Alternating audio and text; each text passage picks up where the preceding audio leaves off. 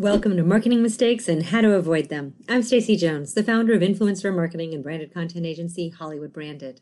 This podcast provides brand marketers a learning platform for top experts to share their insights and knowledge on topics which make a direct impact on your business today. While it is impossible to be well-versed on every topic and strategy that can improve bottom-line results, my goal is to help you avoid making costly mistakes of time, energy, or money, whether you are doing a DIY approach or hiring an expert to help. Let's begin today's discussion. Welcome to Marketing Mistakes and How to Avoid Them. Here's your host, Stacey Jones. Welcome to Marketing Mistakes and How to Avoid Them. I'm Stacey Jones, and I'm so happy to be here with you all today and want to give a very warm welcome to Mark Viniello. Mark is both an entrepreneur and a special makeup effect artist who has worked on turning actors into the creatures you've seen in hit films and TV shows, including Stranger Things, Avengers Infinity War, Lord of the Rings, Where the Wild Things Are, True Blood, and many more. Inspired by one of his daughters to craft her own magic mermaid tail from a project he was working on, Mark's wife invented the absolutely adorable mermaid tail turned sleeping bag, Enchantails. And now, using his experience of working in Hollywood, he's in the midst of turning his brand creation into his own animated series. Today, we're going to talk about Mark's experiences in Hollywood and how it led him to create and successfully market a brand from an idea on screen to thousands of young girls around the country.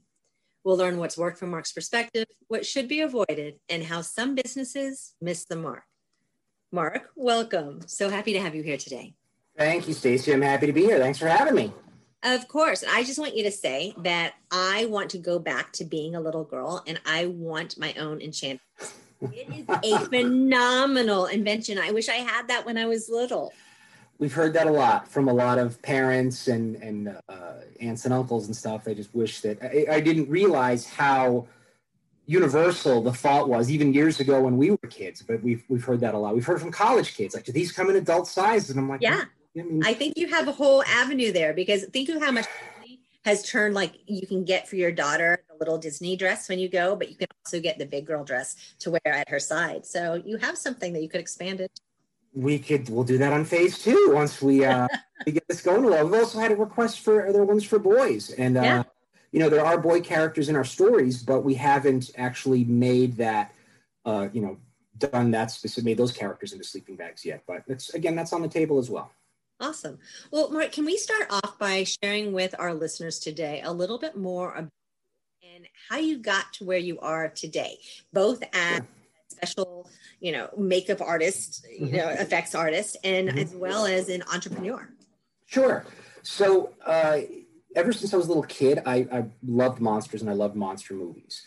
My grandmother helped raise me, and she knew all the black and white monster movies. So I would watch them with her, and she would explain that this is Boris Karloff. That's not really Frankenstein's monster. That's not really Dracula's an actor named Bela Lugosi. And one actor she would talk about was a guy named Lon Chaney Sr. He was known as the Man of a Thousand Faces. He was a silent actor, and he was an excellent actor, but he was also a very gifted makeup artist. So his appearance changed drastically from film to film. And that really just struck a nerve with me. And I thought, wow, that's really cool. This guy can become someone else. So as a little kid, I started, sticking stuff to my face and trying to look, I'm a monster. When most kids were playing sports or, doing cars and stuff, I'm in my basement gluing crap to my face, trying to screw it up. So, you were that child. I was that child, yes. And my parents were like, that's odd, but he's staying out of trouble, so we'll let him go with it. And, as you get older, you see there's monster magazines, and then you start reading about, that there are people, makeup artists, that do this in Hollywood and New York. And my whole life, even going through high school, didn't date anybody, didn't go to any schools. I was in my basement sculpting my monsters and gluing stuff to my face. And I thought I have to move to California. I want to do this for a living. So in 1993, I packed up my car and I drove across country to pursue this bizarro dream on making monsters for movies. And I was persistent. I didn't give up. And I, would evaluate what's working and not working. And I vowed, once someone hired me, I would not ever get out again. Once my foot's in that door, I'm staying. And that's, almost 30 years ago. I'm still here. So I'm doing. So did you have formal training? I know, obviously, from the time of childhood, on up to becoming an adult, you were practicing this and practicing in your garage. Hiding in your room and creating these awesome features. But did you end up having formal training to teach you along the way? I didn't personally. Well, now there's a lot of schools and there's a lot of online classes, a lot more resources when I was doing this. I did go to a state school in New York called SUNY Purchase, State University of New York at Purchase, which is a very prestigious art school. And the great thing about Purchase was that they allowed students to explore their creativity. So, it's when Purchase's charter was made, a lot of the money went to the arts. But in the charter, it said you have to give equal money to the other programs as well. So they've got an excellent biology, psychology, liberal. They have all these other programs that are just as good as their arts, and their arts are top notch. So when I went there, I was trying to figure out, what do I major in? There's sculpture classes, there's drama classes, there's makeup classes, but it's only for the drama students. But there is a program they had called the BALA, which is a Bachelor of Arts within a liberal arts umbrella. So for example, for normal people, if you wanted to draw diagrams in a biology book, you would take your art classes, but you would also be allowed to take biology classes. And they found this way to do this interdisciplinary if what you wanted to do fit. So I can't believe I did this. I went before the board and I said, look, I want to be a makeup effects artist. And my example was, if I want to use a gorilla suit for a film, like in films like Gorillas in the Mist, I have to know the biology of a gorilla and how to, why lowland gorillas look a certain way or mountain gorillas. And then I also have to sculpt, because when you make the costume, you've got to sculpt, you've got to paint, you've got to, run the foam latex to make the face and do these mechanisms. And they bought it. They're like, okay, that sounds great. You can do it. I'm like, cool. But back to your question, formal training to be a makeup effects artist? No. A lot of it was on the job. But Purchase, I was exposed to some excellent sculptors and just amazingly creative people that encouraged me to do this crazy dream, even though they hadn't come across somebody like me before. So that was really my only training, and it's just what I could do on my own. But now there's schools, there's tutorials, there's YouTube videos, there's all kinds of things for kids that want to get in this industry. There's even TV shows like series like Face Off that they've created. I worked behind the scenes on Face Off. Mm-hmm. There you go. So yeah, I'm very familiar with the show, and it was, what was great about that is that it did show that the steps that go in, and it's a lot. The deadlines were atrocious. Like, again, watching the show, I got anxiety because I don't know how those kids did it. Those contestants, I mean, that's a meat grinder what they had them do. So it was very, very impressive seeing the talent that came off the show.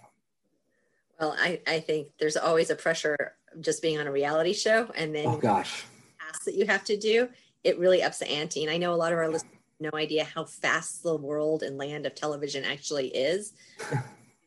Super fast, where you're getting 10 to 13 episodes just like bang down into a matter of days each instead of not weeks, like your standard scripted series. Yes. And even then, talking to some of the contestants later, they're like, it's amazing watching the episode aired, because it was shot over 3 days. An episode was shot in 3 days, and they're like, there was so much more that happened that they just, truncated it to like a half hour, an hour, whatever the show was. Yeah. And I said, I know, that's welcome to showbiz, kids. So off from college, you hiked out to LA and you set off tradesman basically in the doors and navigating special effects makeup. How did you open the doors there? How did you get your first gig? So when I got out here, it was right after a writer's strike. So nobody was hiring. So I was bussing tables. I mean, I'm the type of person that whatever I need to do to survive, I will.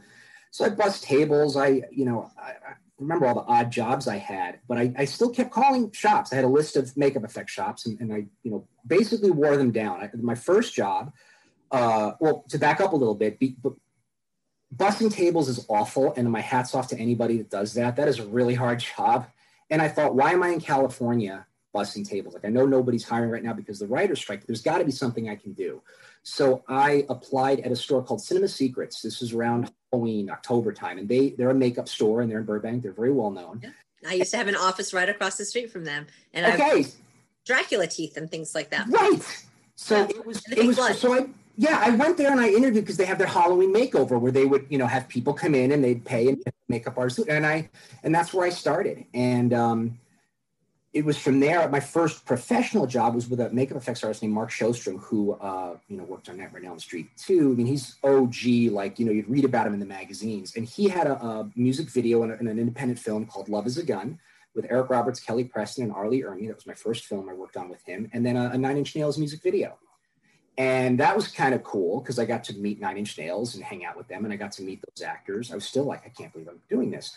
And then February 25th, 1994, I got a phone call from Tom Woodruff Jr. from Amalgamated Dynamics Incorporated and said, we're crewing up for 2 films called The Santa Claus and Mortal Kombat. We'd like to hire you. And I'm like, great, because I was down to $50 in my bank account. I was on the phone with my dad saying, I may have to come home because I can't afford to live out here. It's not happening. And literally he clicked through, and I've been working ever since. Yeah, you just put it out to the universe of, okay, up to you. And it came through. I did that a lot, especially on my way out here. So I'll tell you a little story. My last film I saw in New York was Jurassic Park, first Jurassic Park. And when that film was announced, I was over the moon. I was familiar with the book. I heard Stan Winston was making the dinosaurs. I waited a year for this film to come out. And June 11th, 1993, I went to the movies with college friends, family, and we all sat and watched Jurassic Park because I knew this was my last film. I left a month later. And at the end of the film, I stood up, and in the theater, I just declared out loud, I said, I'm going to work on the sequel. I said to everybody, I'm going to work on the sequel of Jurassic Park. Now, mind you, I'm 22 years old. I've never worked on any Hollywood film. I had a better chance being abducted by space aliens than working on anything in Hollywood, let alone the unannounced sequel to the biggest film that year. Right. 6 years later, I'm working for Stan Winston Studios, which was a dream come true. We were wrapping up Austin Powers 2, The Spy Who Shagged Me. And I see forklifts coming in through the bay doors with these giant molds. And I'm like, what is that? And someone said, we're greenlit for Jurassic. We got a year. And I'm like, no, wait, we're doing Jurassic 3? And he said, yeah. And I was so excited. And Stan Winston actually picked me and allowed me to dress up as one of the dinosaurs in the film and chase people around on set. So not only did I get to work on a film, I got to play a dinosaur as well. So dreams can come true. And I do tell that. I try to tell that to everybody. Because if I have a ridiculous goal, you can do anything. So yeah, you did it. You visualized it. You put it out there, and you got it. 100% on that. Thank you. So that was awesome. And so, I have to ask this question just because my whole world is about brands working with movies and with. And what has your experience been? Has there been cosmetic brands or other types of brands that have helped you along your way of making? Absolutely. Oh, absolutely. You're always looking for new and better materials, and a lot of the cosmetic companies, there are some really big ones. And there is a company in New York called Alcone, and they're a makeup supply company. They supply things for Broadway. And even when I was a little kid, I would call them because they were local. I was being back east, and they would be, 13. I'm like, $10. Can I order a quart of latex? Like, absolutely, Mr. Vanille. Like, they treated me so well and so nice, even though, I'm nobody. But then I stayed in touch with them. I became friends with the owners, and they talk about their kids, like guys like me that would call, that are now Emmy and Oscar winner makeup artists, that would call them, and they were wonderful to everybody. So Alcone had some great, they had a lot of great makeup brands, specific brands. There's some special effects companies, brands that work with certain foam latexes and composites and epoxies and things. But it's always changing, and I'll take whatever it is needed to do the work. Whatever the work calls for, I'll find the appropriate brand to utilize for that. That's great. So you have now gone down the path, and I think you had 2 on your resume that just stood out for me. They happen to be shows that I love. One, bring it. Blood, and then the other, of course, Stranger Things. Right. Okay. And you had a massive hand in Stranger Things, to my understanding. I'm working for a company called Spectral Motion. Spectral Motion is a makeup effects company. It's owned by Mike and Mary Elizalde, and they have been doing stuff for the Hellboy films. And I've known Mike for almost 30 years. We worked on the Santa Claus together. He was in the mechanical department, and then he formed Spectral Motion. And we'd always talked about working together one day, but it never timed out. So when it did time out, this was after True Blood, I came in to work at Spectral Motion, and one of the projects that came in was Stranger Things. And at the time, it was called an Untitled Duffer Brothers project, the guys that created the Duffer Brothers. And we met them, and they're great. They're children of the 90s, but they are huge fans of the 80s. Like, they're guys, but they love the 80s. They wanted to do old practical stuff, and the scripts read great. And the Demigorgon was a major character that we had to do, and we had to figure out how to do this. We didn't do the designs. The designs came from Aaron Sims' company, but it was our job to take those designs and make them into a person in a costume. Schedule was very short. The budget wasn't huge. I mean, again, at this time, you don't know what the phenomenon it was going to be. You had no clue. You just thought, oh, this is cool. It's another project, and you go do it.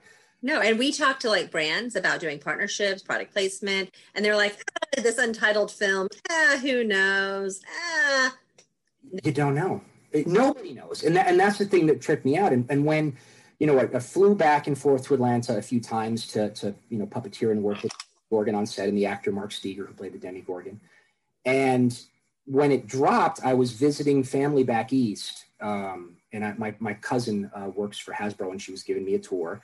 And everybody there was talking about Stranger Things. And I'm like, what, the Netflix show? And they're like, yeah, like it dropped last night. And everyone's just going on about it. And I was kind of taken aback because I had never worked on a project that was just everywhere at once and everyone talking about it at the same time. And I worked on some big shows, but not like this. Like it was very strange, my first Netflix show. So that was kind of striking that, wow, this is a big thing. And then it, became the phenomenon that it is today. Well, you helped bring to life a creature that I think haunts many people. He shouldn't haunt anybody. He's just misunderstood. Yeah.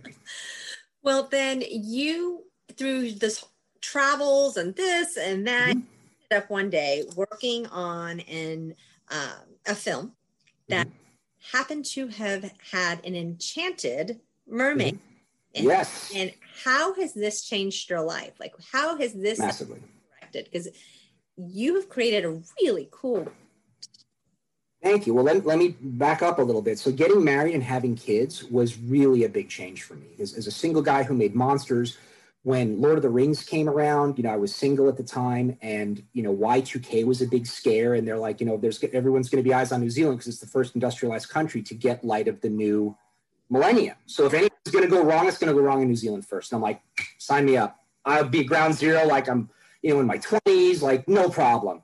And of course, nothing happens. But then, as you get older, you mellow out, you have kids, you have responsibility. So I'm the father of daughters. And what I would do with my kids is I would play games with them, but I wouldn't, of course, I can't play normal games. I've got to make costumes and masks. And we do this whole role-playing game, and they're the heroines and I'm the monster, and they got to fight the monster and all this stuff. So we would do that. And when I was working on Adam Sandler's film Bedtime Stories, I was subcontracted by an excellent makeup effects artist, Tony Gardner, and his company Alterian. And I was in charge of helping them make some of the castings, the molds. And one of them was this mermaid tale that Kerry Russell was going to play. She plays a mermaid in the film for a very brief scene. But my daughter, Ava, who was 5 at the time, was a rabid Little Mermaid fan, would watch it, would act it out. When she's crying, she would pretend to cry. And I was like, okay. So she likes mermaids. I have a mermaid tail. Like, Ava, come in here. And she climbed in the thing. And of course, it's too big for her. And she's trying to flip her tail, but it looks like it's, there's an alien popping out halfway because her feet don't go to the tail. And I couldn't get her out of the thing. And I'm like, Ava, I gotta, we gotta drop this off. And then every day, at least 10 times a day, she would say, Dad, you gonna make me a mermaid tail? Dad, can you make me a mermaid tail? Dad, when can I get my mermaid tail? And I was like, fine. Like, I'll make you a mermaid tail. And at the time, there was no products out there like this. So I didn't do it the way we would do it for a film, which you make a mold, you sculpt it, and you cast it. I'm like, by the time I'm all done with that, you're gonna outgrow it. Because kids grow really fast. So I said, what can I do? So I got some sheet foam. I just spray glued a little tail together, and she fit it, would crawl around the house, would watch the Little Mermaid, flip her tail, and that's all she did all day. I'm like, Ava, you can take the tail off, walk into the other room, and then put it back on. But she wanted to crawl. And then her sisters wanted tails, but they had to be different than their sisters. Like I want my tails to look like this. Okay, so I made their tails. And then they started asking me, well, where do I live in the ocean? And I'm like, the Mariana Trench, which is the only location in the ocean I knew. And I explained a little bit, it's the deepest part of the ocean, so that's where the mermaids are because we can't get down there and see it, so that's where they hide. And then they started asking more, so I started telling more stories, and it kind of grew from there. And I thought, you know what? Kids might kind of dig this, especially with parents that aren't effects artists and can't make tails. Yeah. And do I want to make a swim tail? I could. But then I thought, I don't want, and now they're everywhere, the swim tails. But at the time, there weren't any. And I thought, I don't want some knucklehead to put their kid in a swim tail and then throw them into the deep end of the pool thinking the tail's going to make them swim. I can't, even with a disclaimer, I don't want that. And I thought, well, the film was called Bedtime Stories. And I love telling bedtime stories to my kids. And I know a lot of people do, and a lot of people don't do it anymore, not as big as it used to be. And I thought, well, what if we had a Mermaid Tale sleeping bag? Yeah. And we had a story that the parent could read to the kid, and the character in the book's tale would match the tale the kid's sleeping in. And I said, so how can we bring the story off the page, which is what I did with my girls. So one of the things I started thinking about, what can we put in the stories that would incorporate into the bag? So in the stories, when the mermaids use their special powers, their tails glow. So we quilted the bags with glow-in-the-dark thread. Again, to try and do something to bring the story off the page and really give something to inspire to. And then I wanted to teach kids as well, because I figure the best way that kids learn is when they're entertained and they don't realize they're learning. When they're engaged in the story, they'll remember details that are amazing. So we put real world facts into all the stories, real locations, endangered animals. And we did want to do a conservation message, which is very important to us, because tomorrow's conservationists are today's kids. So, and again, the stories are inspiring. And again, as the father of 4 daughters, I wanted to give them something that they could, aspire to be, and these, set up these stories with challenges and decisions and hard decisions that show more, morality, integrity, character, things like that. So that was kind of how it went. And then we started trying to make it a reality. And now you have a business. It is very much. It is. And it was daunting. I mean, the biggest advice I can give, the hardest thing for me, is you don't know what you don't know.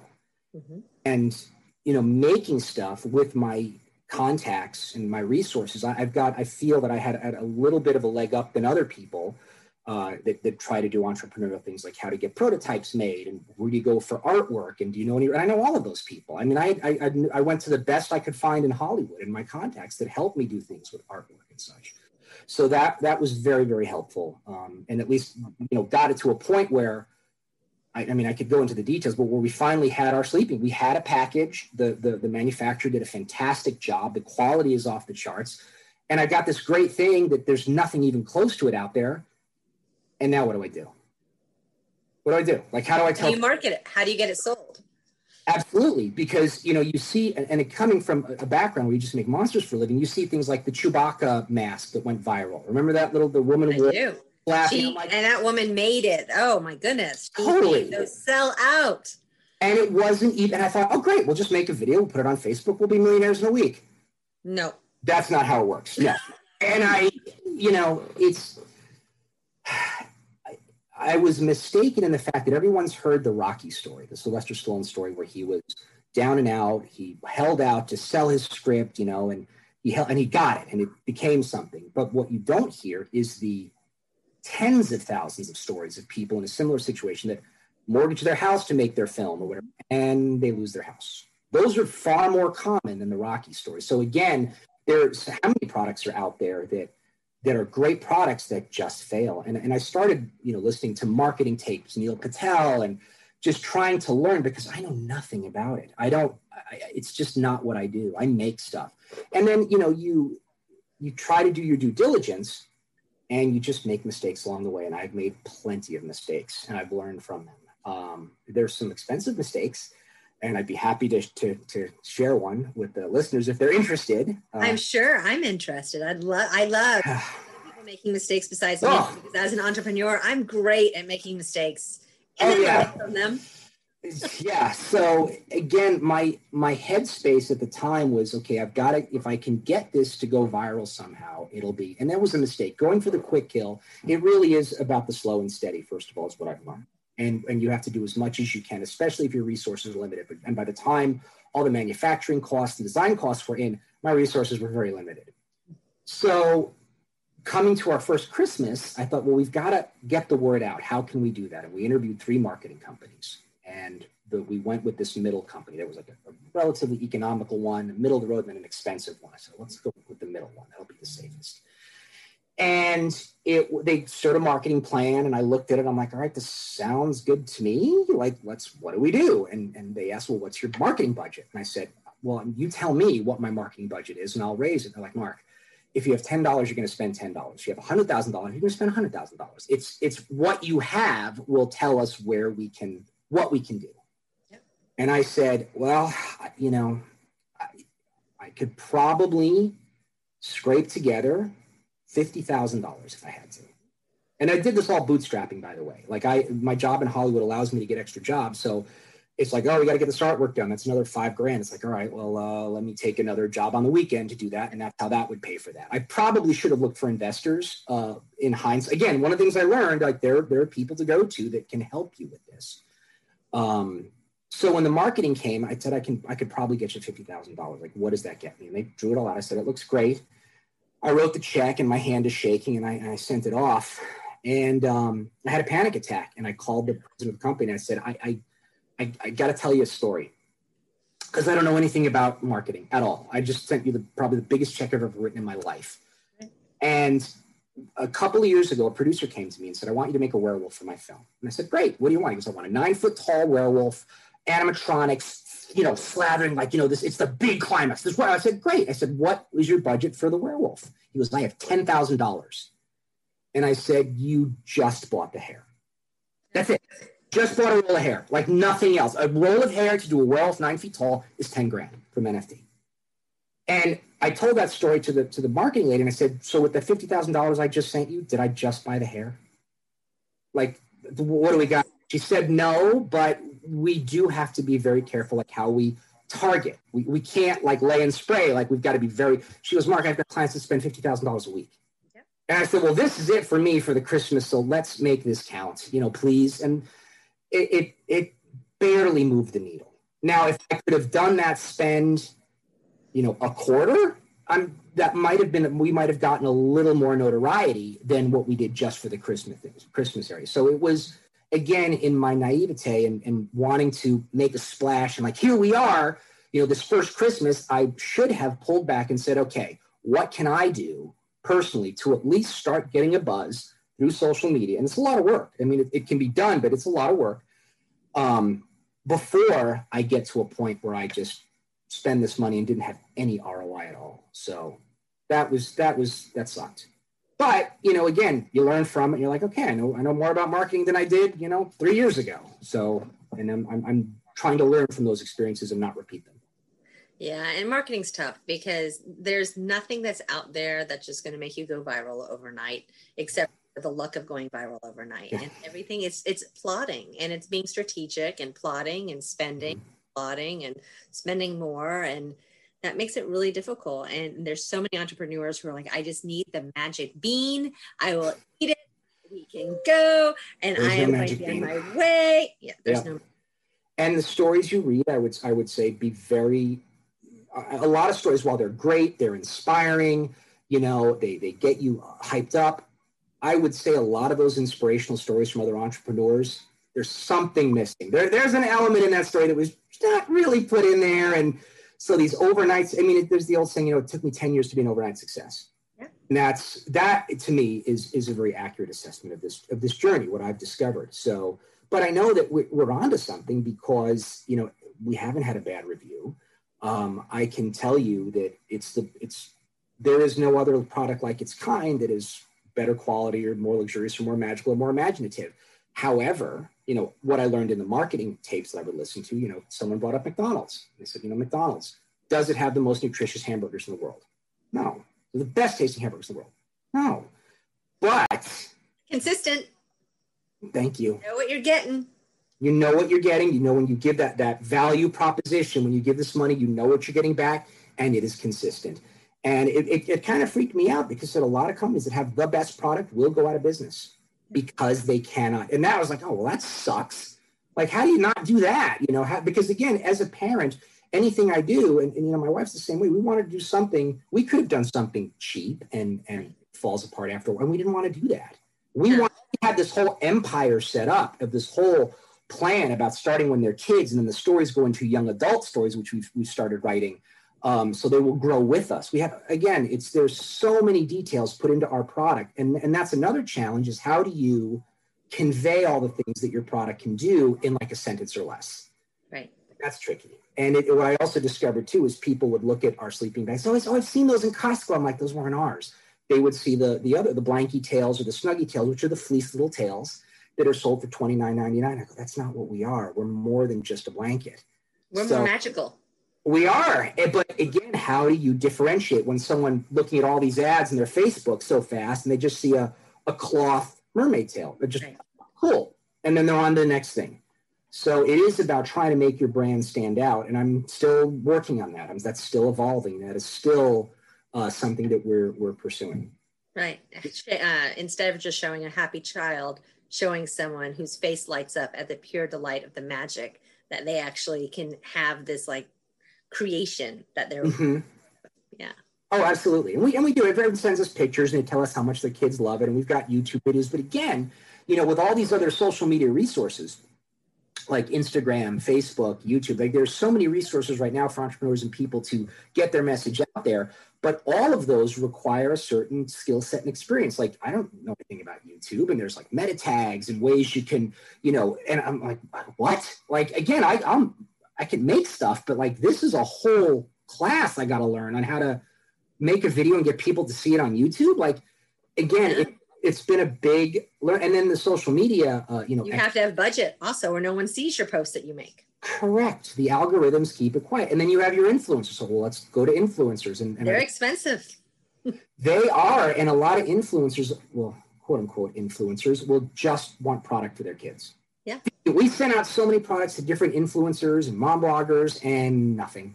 They got great, the kids got sleeping bags, and we got posts, but it didn't turn into conversions. Right. That makes sense. So now we were talking a little bit before the show, and have pulled away during COVID from working with mass retailers and focusing on your own channels so you have more control over the brand. Absolutely. What made you decide to go in that direction? So how we got this started is our manufacturer was a great bedding company called Mitex Home Fashions, and they did a phenomenal job of taking our designs and our prototypes and making them into amazing. The quality's off the charts. And that's me saying something, like, because I have high standards and they exceeded my standards. So I was very, very happy. And you should show to those who are viewing this exactly what this looks like. Yes. So I've got a bag here. So this is our Polynesian mermaid. And it's a 5-piece set, and there's a pillow and there's a book. They glow in the dark.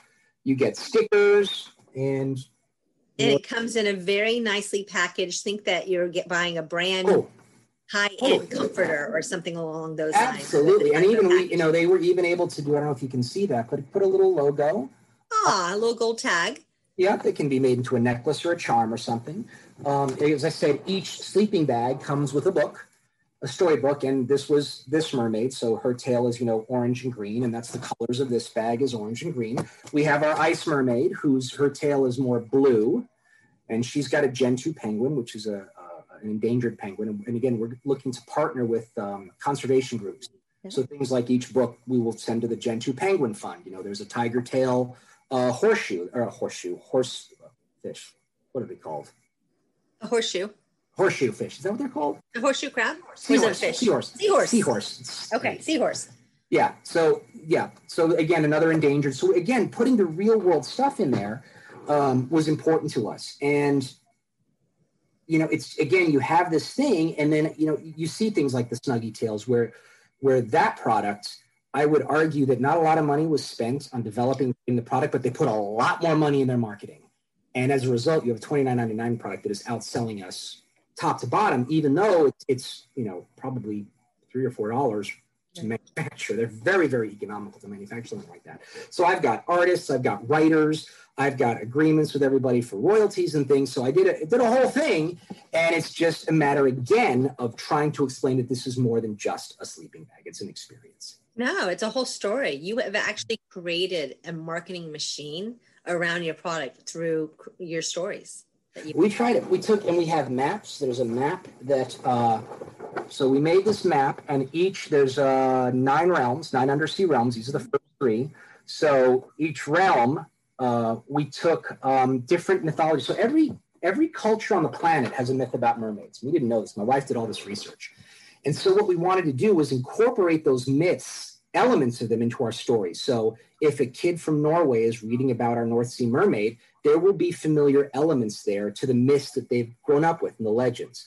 We tweaked them a little bit to fit more of a through line narrative, and some, they're good guys, they're bad guys, depending on the culture, what mermaids are. So we made them all heroines, and we made all of our characters, the young adult stories, they're growing up on land. They don't know that they're mermaids, and that they have a destiny to come together and then fight the bad guys. Essentially, I wanted to taking a page from Marvel's playbook, taking all these individual films and culminating it with the Avengers, which is kind of where I wanted to go with this. And, making the characters flawed, making the characters, again, matching my own daughters. Like, I've got 4 daughters, and it's amazing to me that, same parents, same environment, they couldn't be more different, any one of them. Like, you have this, when you bring your kids home, you're like, oh, this baby, I'm going to mold it into the perfect human. No, this other person from the hospital comes home to live with you and then deal with that personality. So again, it's, with my daughters, I was able to make the characters the mermaids after some of them with their personalities and their likes and their interests. So we,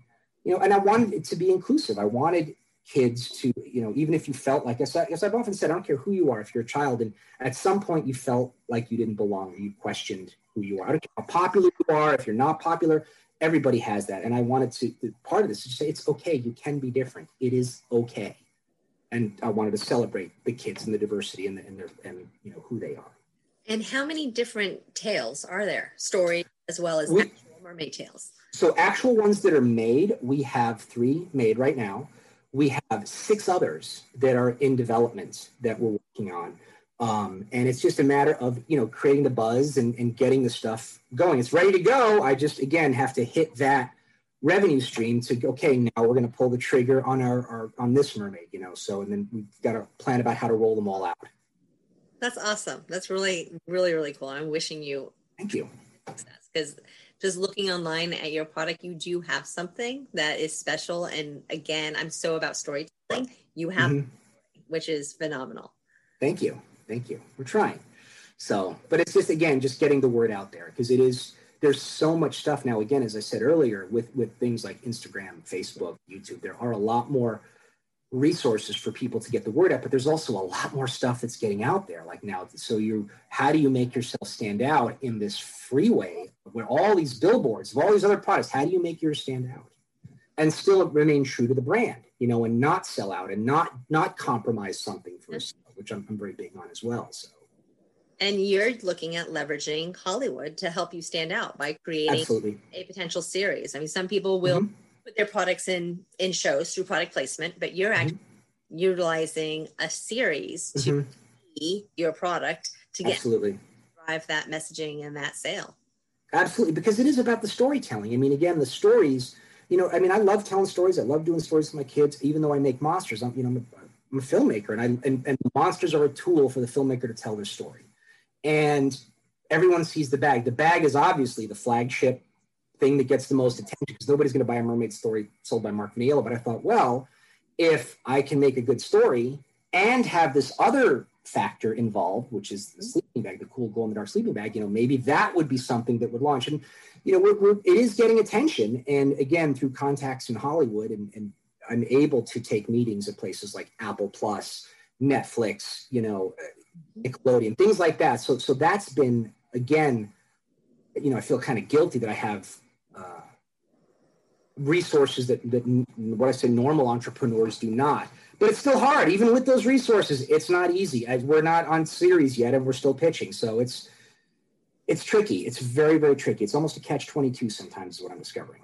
Well, I don't think that you should feel any sorrow or shame that you have some resources others don't. I mean, you've been sculpting yourself as an entrepreneur since childhood. Yeah, and I didn't realize that until you're getting out here. You're right. That's a good point. Because again, even just doing the monster stuff, it's a very atypical job, and it's very, you live like a gypsy. You go from film to film, and you get some lean times. But that's what I love that job, and I love what I do, and I love doing this with my kids. The most fun I had was developing this with my kids and coming up with ideas and story points, and then getting the artwork together and putting all that stuff together, and then seeing it. It's just like, wow, I know some really amazing people, and I'm so blessed and fortunate that not only I know them, they're willing to help me with this stuff. So, it's been a journey.